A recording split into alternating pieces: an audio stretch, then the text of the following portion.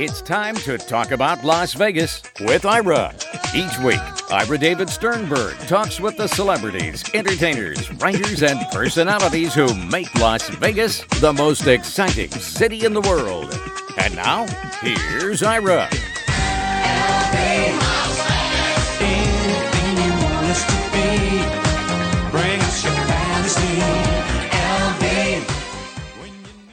There's only two people I know from Tennessee. One is Davy Crockett, and the other is my guest, Henry Cho, who will be performing at the South Point Casino this Friday and Saturday, May 13th and 14th at 7:30. For ticket information, go to southpointcasino.com. And for everything about Henry Cho, go to henrychocomedy.com and follow him on Twitter, Facebook, and Instagram at Henry Cho Comedy. Henry, welcome to the show. Hey, thanks for having me on. Yeah, Davy Crockett and Henry Cho, there's the bookends of Tennessee right there. Exactly. And a lot of people don't realize this, but Davy Crockett actually was from South Korea, so it's even more of a bookmark or a bookend. It is crazy. It is crazy because South Korea, and then Tennessee is the volunteer state. They can't make you live there. Now, Henry, your parents call me. They're still upset you aren't a doctor. Yes, I was supposed to be a doctor or play the cello.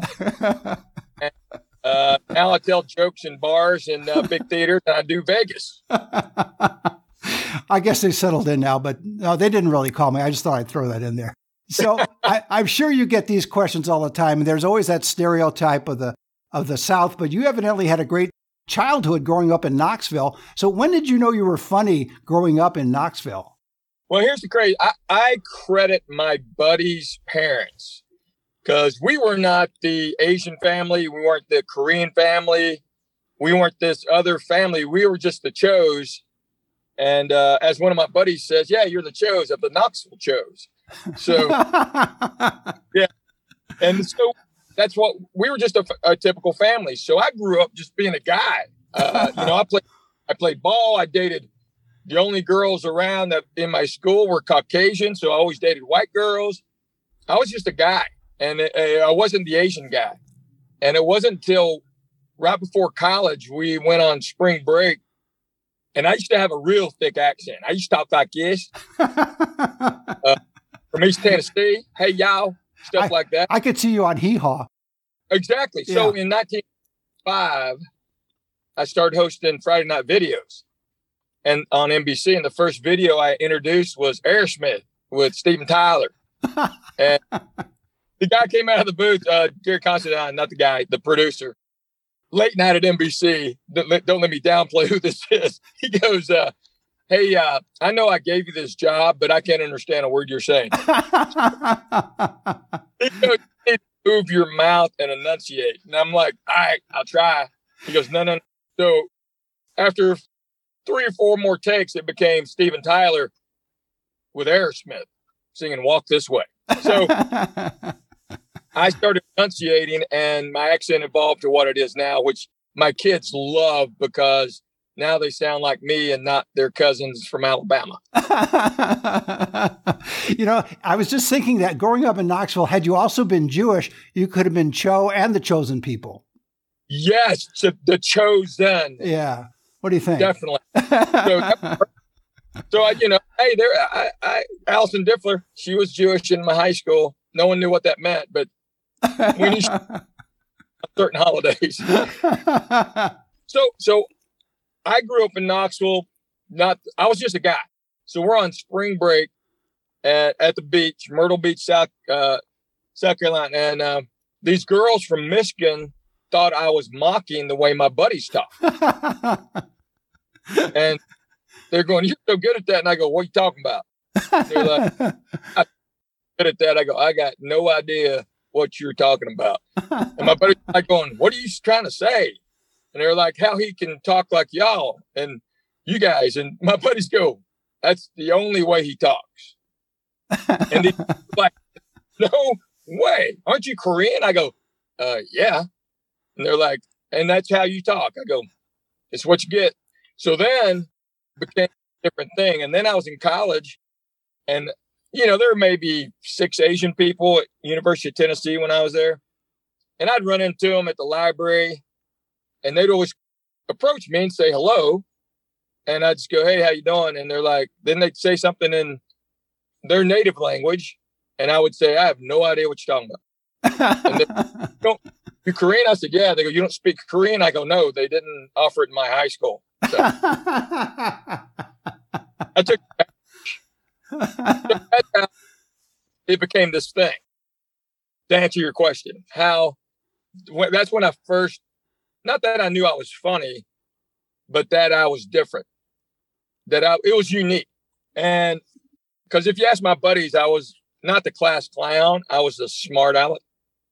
So 4 or 5 people would have something to say and it'd be funny. And then I'd throw out one at the end and it was the zinger. And they're always like, man, where'd that come from? I go, I don't know. Just thought of that kind of stuff. It's a great combination to be unique and funny. Yeah. Jerry Seinfeld told me 35 years ago, he said, man, you have the best hook since Rodney Dangerfield. He's right. Yeah. Rodney goes, oh, I think you got a little better one. Yours is like real. And it's so true because with the explosion of comedy, and when I say the explosion of comedy, that's been going on for decades now. They always like to talk about the comedy boom, et cetera, but it's been several decades.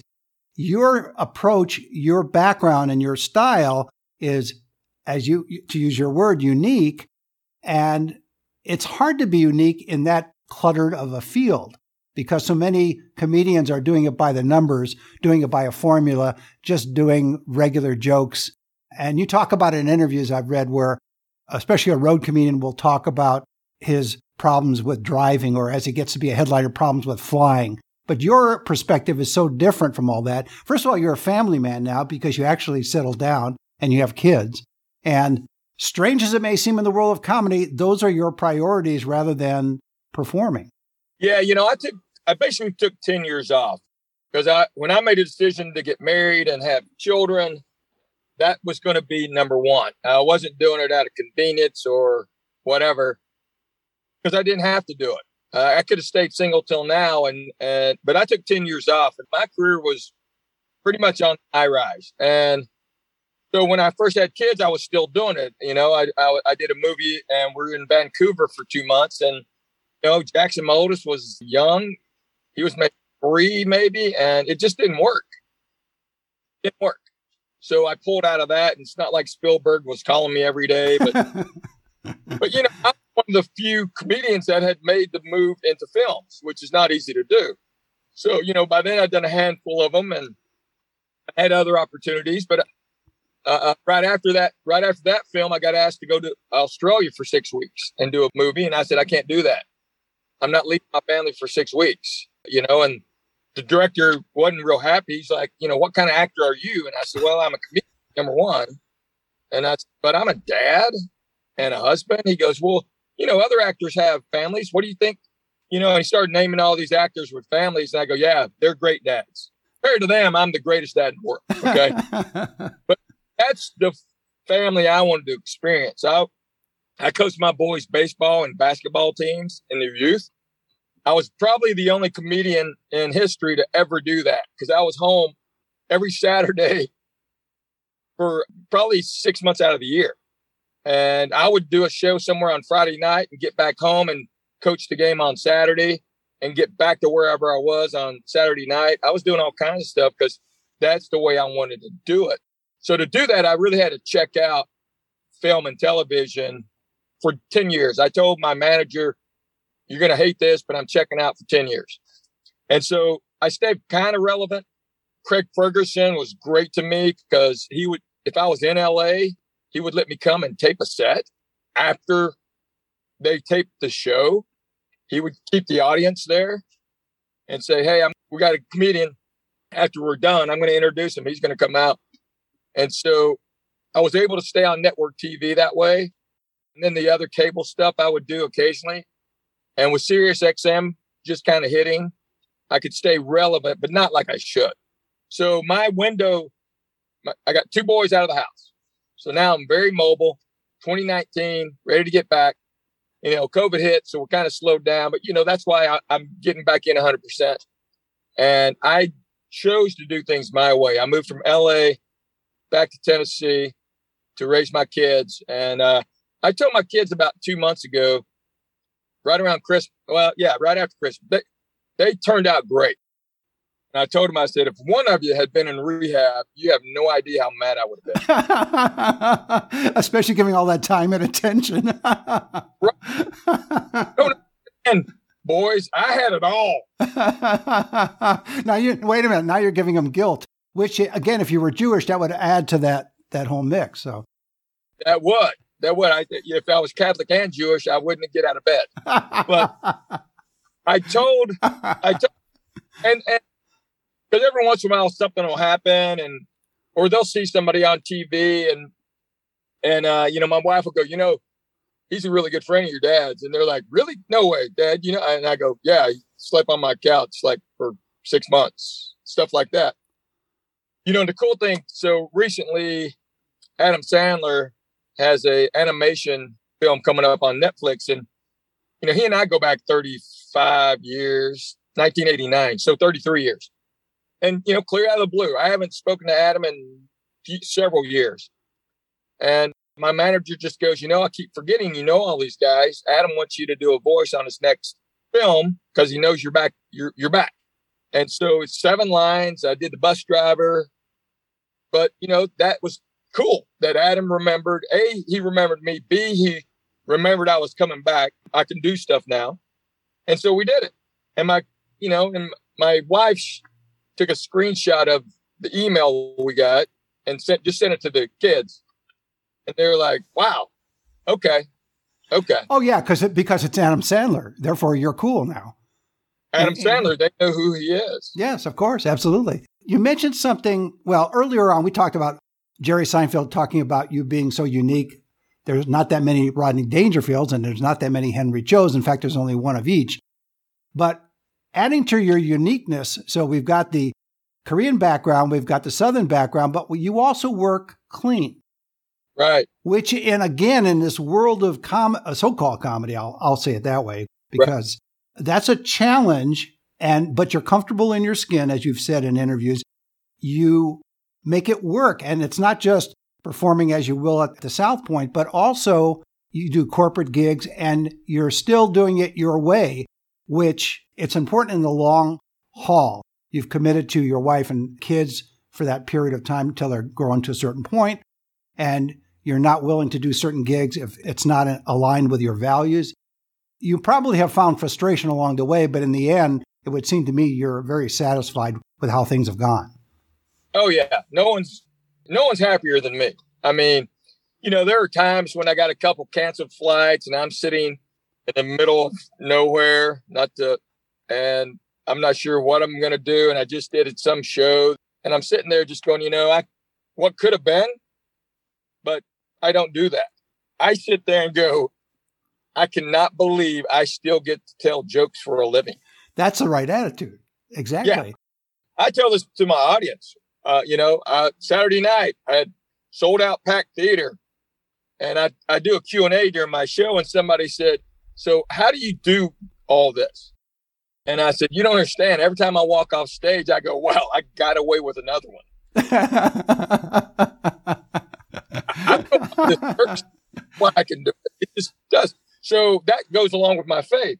My goal has always been to be faith, family, fame. And there was no family in there.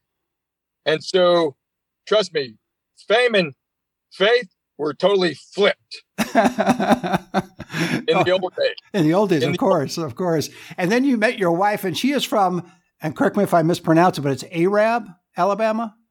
Arab, Alabama. So now, is that the Southern pronunciation, or is it actually Arab, Alabama? No, it is Arab because the original name of the town was Arad, but they misspelled it on the water tower. So now it's Arab. Yeah, right. And the town is so small that both city limit signs are on the same post. Yes, and as they were painting it on the water tower, I guess the guy was dyslexic, maybe.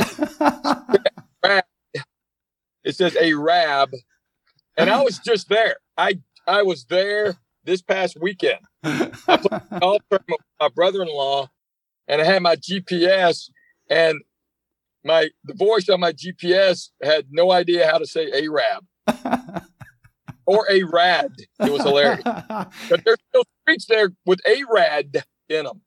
So it probably was cheaper to keep it that way on the water tower and just change everything else, like the signage down below. I think they were too lazy to climb back up there. You seem to be one of the more balanced comedians I've talked with. So I know what the answer to the question is, but I still have to ask it because you're the expert. Can you be funny without being neurotic? Yes. So half of comedians are on all the time, very neurotic. Take the other half, they're not on all the time. And then 10% of those 50 are pretty normal, but still not 100% normal. Like, I'll never forget, we were doing an interview, a bunch of us, probably, 15 years ago. And I said, no, I grew up normal. And my buddy goes, let's see, your parents are divorced. Your sister's been married 3 times, divorced again. Your other sister's divorced. Okay. So is that normal? And I went, wow. Okay. I grew up like these guys.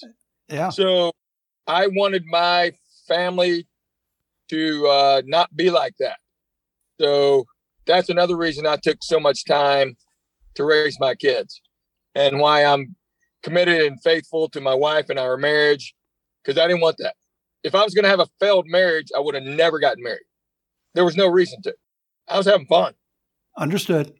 Yeah. I mean, like, when I told my buddies I was getting married, they're like, dude, you're rounding third. What anything. Who put the hold sign up? I think they were saying, go, go, go, go. And I said, nah, I'm done. But that's the thing. You can be a comedian and not be neurotic, but we're so self-centered.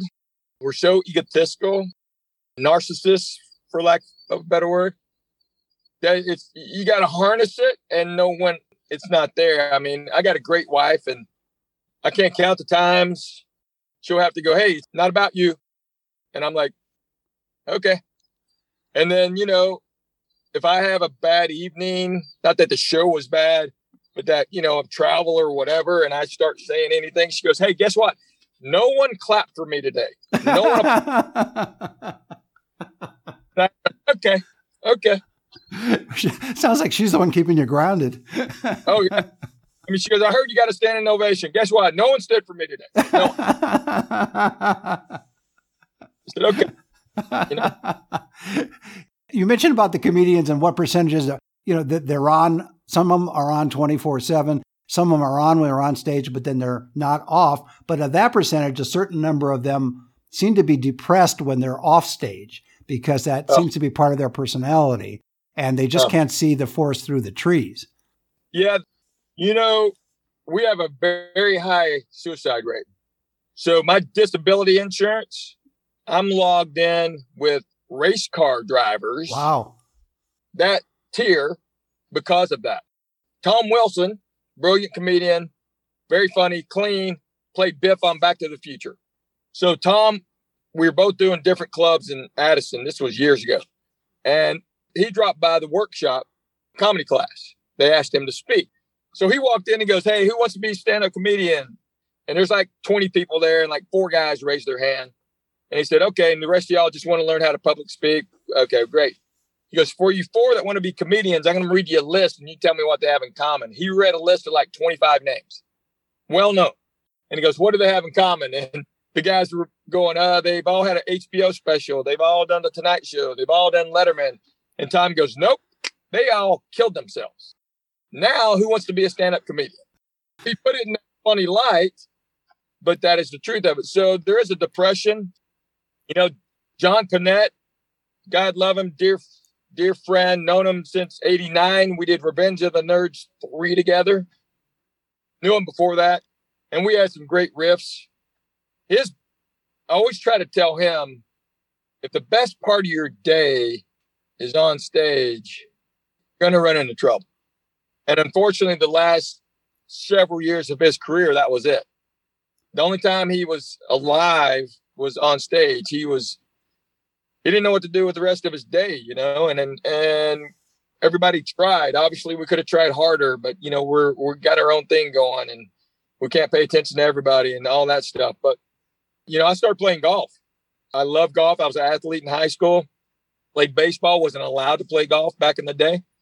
They said they conflicted, which they don't, which I knew. But anyway, so I love golf. So because John asked me, he said, okay, if on stage wasn't the best part of your day, what was the best part of your day today? And I said, dude, I hit a 6-iron like Jack Nicklaus today. That I couldn't believe how that's what you want as a golfer. I said, that's the best part of my day. I go, and then I told some jokes tonight. So it sounds like, unlike you, a lot of the other comedians, when they just live for the stage, are looking for validation on stage, and that makes up for the whole rest of their lives. Whereas you are satisfied with A, being on the golf course, B, being married with kids, and C, being on stage. So again, it goes back to that balancing act of having everything in proportion. Yeah, and your faith. So there's 4 things there. So you're all balanced based on that. You have 4 legs of the chair. Right. Yes. And you have to have all 4. And trust me, I'd be stupid to claim that every second of every day I got all 4 going on. But the greatest thing for me is that 4th leg is there. So I don't have to build it. I don't have to attach it. It's part of me. And I love the way you use that analogy, because I've never thought of it that way, and I'm just running with it. But that 4th leg is super important to stay level. So when people think of Henry Cho, I've always wanted people to go, wow, he's funny, but man, he's clean, that kind of thing. I know there's people walking around that will say, I'm not the nicest guy in the world. Well, guess what? You weren't in my shoes 2 hours before you grabbed me in the drugstore to say, for me to talk to you. You don't know that I was fighting some illness and I'm just trying to get back to my hotel room. Those kind of things. I don't have all 4 legs on the ground all the time, is what I'm trying to say. Nobody does. But the fact that you have the 4 legs is a major improvement over most people, especially in show business. So, right. Absolutely right. Yeah. Being human, you're not going to have all 4 legs on the floor all the time. It's going to be tipped over here or tipped over there, that kind of thing. Right. But the fact I have the 4th leg, this is a great way for me to explain it to some of my comedian pals, because they ask me how I do it, Well, am I going to get a royalty for giving you this idea? Yes. Okay. Yes. Once I sell book and do talk shows. the 4 legs of Henry Cho. So what it's going to look like? It's going to look like the old dingo ads with OJ with 3 legs. I'm going to have 4. My boots are going to be Ariat. Anyway, so that's the thing. And it's a rotating thing. The other thing is, I've never been a warrior, and I've never, I play golf once a week with a guy who's 80 years old now. And my goal was to play golf like him at 80. If you ask me my 2 goals, that one's probably bigger than any business goal. But he always goes, Matt, he goes, I've known you for 27 years. He goes, you're the most positive person ever. On the golf course, off the golf course, always optimistic. He goes, I've never seen it. He goes, I've shown up here mad at something my wife said or some business thing, and it takes me a while to calm down. He goes, you hit the golf course, you've never been different in 27 years showing up. And I said, yeah, it drives my wife crazy. But I don't, she'll say something. I go, don't worry about it. She goes, well, we have to worry about it. I go, no, that's the exact opposite. We don't have to worry about anything. It's the whole saying, man plans and God laughs. I said, yeah, we should have free will. Right. I should not turn left into traffic. I got that. I said, but all the other stuff, I don't know what's going to happen. It's not up to me, really. And a secular version of that is self-talk. So if you tell yourself something is miserable or horrible, such as say you're caught in traffic and you say to yourself, this is horrible, your nervous system reacts differently than if you just said, well, this is inconvenient. So which calms you down and which gets you stirred up? Right. Now, I will tell you, I do say idiot a lot when I'm driving. I'll never, my kids, the boys, Tate wasn't even born. 2 boys, and from the back seat, they go, "Hey, Dad, who are you talking to? Who's the idiot?" Mom said you shouldn't say idiot. I go, "Well, normally I wouldn't, but you see that person driving the car in front of me? That's an idiot."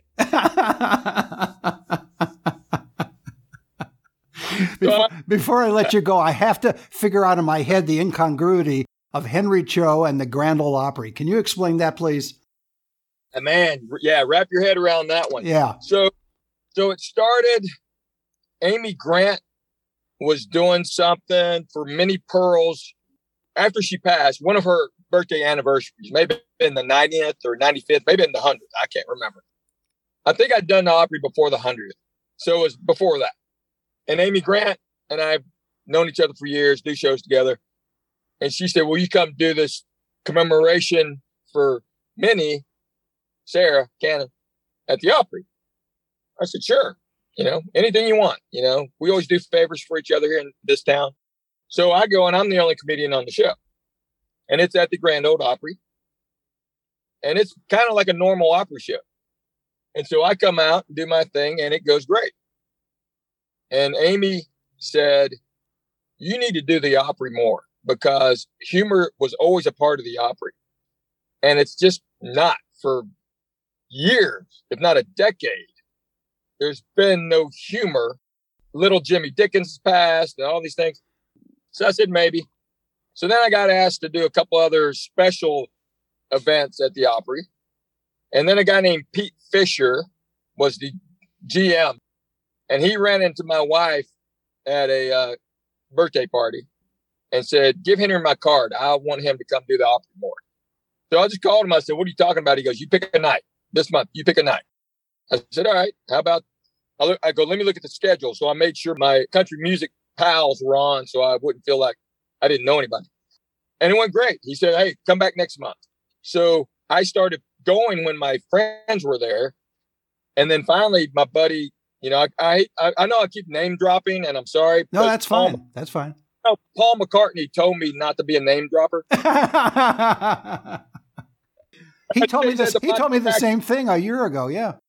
Yeah, I got to change that to Snoop Dogg. Anyway, so my buddy Vince Gill said, "Hey, man, you don't need me to do the Opry.